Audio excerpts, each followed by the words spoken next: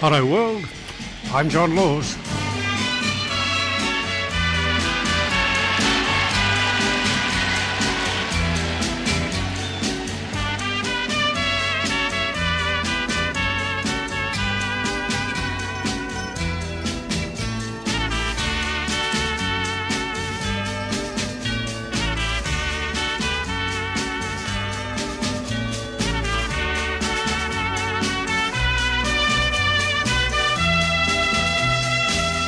What's on your mind, Australia? Give us a call, tell us all about it.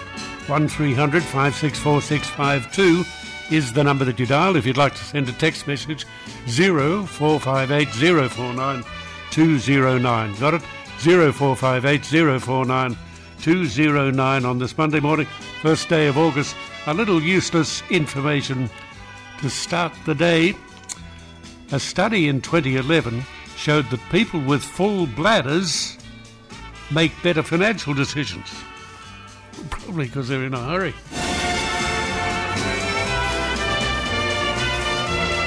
Because they're keeping the dream alive. Okay, first day of August, Monday morning. Happy birthday, Pam, and happy birthday, horses, because the horses have a birthday. Who have we got? John, are you there? G'day, John. How are you today, mate? I'm all right, John. Thank you. What can I do for you? Yeah, mate, just a little thing about the Commonwealth Games. I've been watching a bit of it, not all night, but early hours of the morning. I just got a bit of a right. Yeah, when they play the national anthem, doesn't matter if it's Australia or anyone else, how come when they put the cameras on the crowd, all the people there from the reporters or whatever, no one stands up for the national anthem of any country, whereas everyone else does. I thought it's a bit rude, really. Well, everyone else in the audience stands up. Everyone else except who? The photographers and that sit there in their own little sort of Yeah, well, look, I can't see any reason why an Australian would have to stand up for another country's national anthem. And as far as the photographers and things are concerned, they're taking photographs. Yeah, I understand what you're saying, mate, but it just seems a bit strange that everyone else in the stadium stands up for all national anthems. Yeah, well, look, if I were you, John, I'd go and find a dark corner and find something else to be irked about. It's hardly a major issue.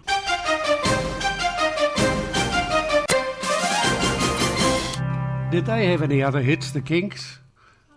Did they? A lot? How come you know more about it than I? I do know the answer to that. You're smarter than I am. You're a woman. Women are smarter than men. I know, I'm prepared to admit that. Not necessarily. Are you now decrying your own femininity? Are you actually telling me that you're not smarter than me? No, I'm not telling you that. No, because that'd be true.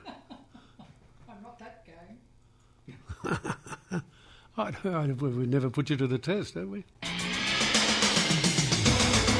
Have you finished? I see. Okay, yes. Would you be quiet and talk to me when the program's finished?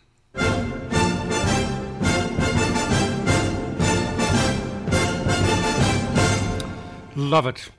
The theme from the Magnificent Seven. We always try and remember who was in the Magnificent Seven. Yul Brynner,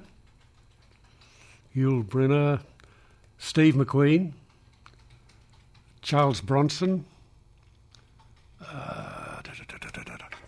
Yeah, that very quiet fella. He was good to Robert Vaughan. He was in it. That's 5. Got to be more than that because there was 7. Oh yes. What was his name? Horst Buchholz, the young German actor. Horst Buchholz. And he was the one who wound up with the girl. Wouldn't you know, the German wound up with the girl. Lee Marvin was in it. It was a good film. The only trouble is every time I play the theme, I want to see the movie again. Love it. I just love that driving music, and I love the movie. Loved the movie. Horst Buchholz was the one I didn't think of. Horst Buchholz, Brad Dexter, Steve McQueen, Yul Brynner, Lee Marvin, the other bloke that's a bit like Lee Marvin, the quiet fellow with the knife. Robert Vaughan was in it. That's 6. I'm missing one. Robert Vaughan. Charles Bronson. Yeah, Charles Bronson. Good film. Trouble is, every time I talk about it, I've got to go and look at the bloody thing again. Don't fall for the Return of the Seven, because that's crap. Don't fall for that. Look at the Magnificent Seven and go to bed. Ralph, are you there? Yes, good morning, John. Thanks for taking the call. All right, Ralph, what's it today? Today, it's something different. Today, I've got a response poem to Mudgee Mick to his really good song from last week. And my poem is called Mudgee Always Great by Ralph. And it's just under 3 minutes. Is it all right with you if I read it out? Yeah, I hope it's well under 3 minutes. That's quite a long time in Radio Land. But off you go. Go on, read it to me. Yeah, it's about 8 seconds under. Okay, all right. Okay. Here we go.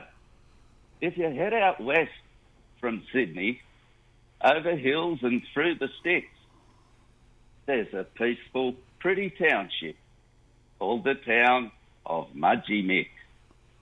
It's now a tourist destination, and the John Laws listeners go because they've heard of Mudgee Mick on the John Laws Morning Show. On his first call to the John Laws Show, Mick told John his dope was tops. Mick tried to get free advertising, but John Laws called the cops. The same day there in Mudgee, Mick from Mudgee got a shock, an interruption to the things he did, a constabulary knock. Then a call came in from Mudgee to the John Laws studio, and Mudgee Mick is put on hold while he waits to tell the show. Mick, are you there? This is wrong. This isn't justice. How could you call the cops? Everyone should be on my side. You were wrong. You called the cops. Settle down, young Mick, John told him. Don't you know? You broke the law. And while they tooed and throwed on radio, the listeners stopped in awe. And while we remember, here's a word chipped in from Ralph. After all, I wrote this poem, and you are hearing from myself. Now, Satan is a liar, he's a thief, and can't be trusted. Drugs wreck your mind, they wreck your brain. It's right, that wrong, be busted. I've changed me ways, says Mudgee Mick. Mick does now comprehend. He wisely learned from John's rebuke, and faithful are the wounds of a friend. And us listeners fondly listen with much anticipation for the thoughtful call from Mudgee Mick and his Australian deliberation.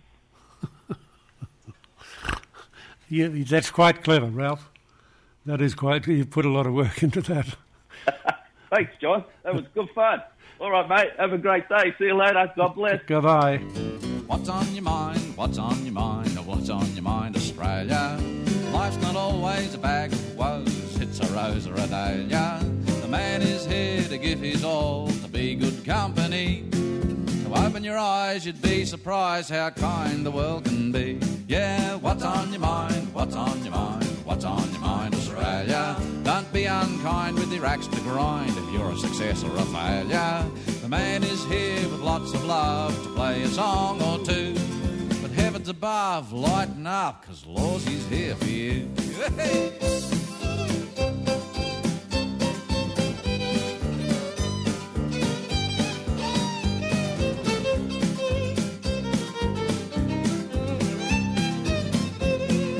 Heavens above, lighten up, 'cause Laws is here for you.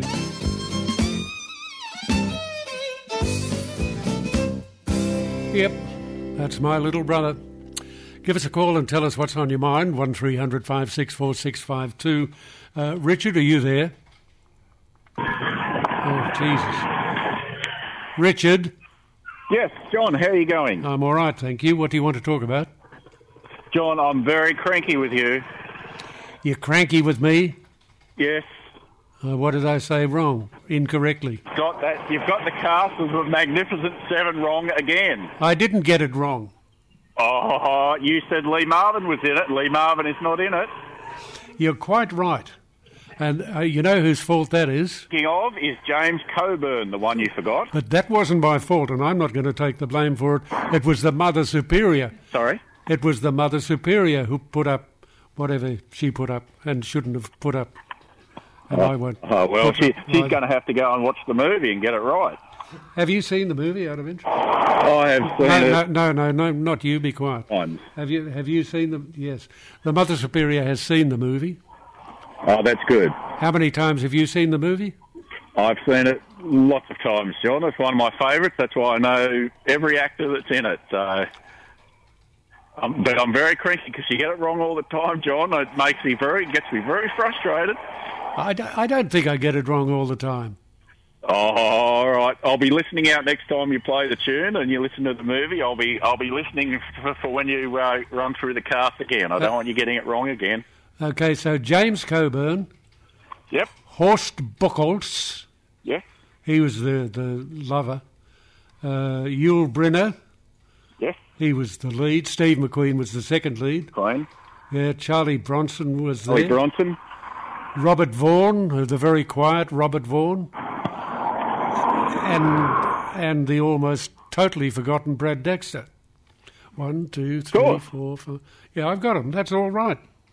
All right. And the bad man. Oh, what about the bad man with the wonky eye? Eli Wallach. Do you remember Eli Wallach in it? I certainly do. What part did he play? What was his name? Calvera.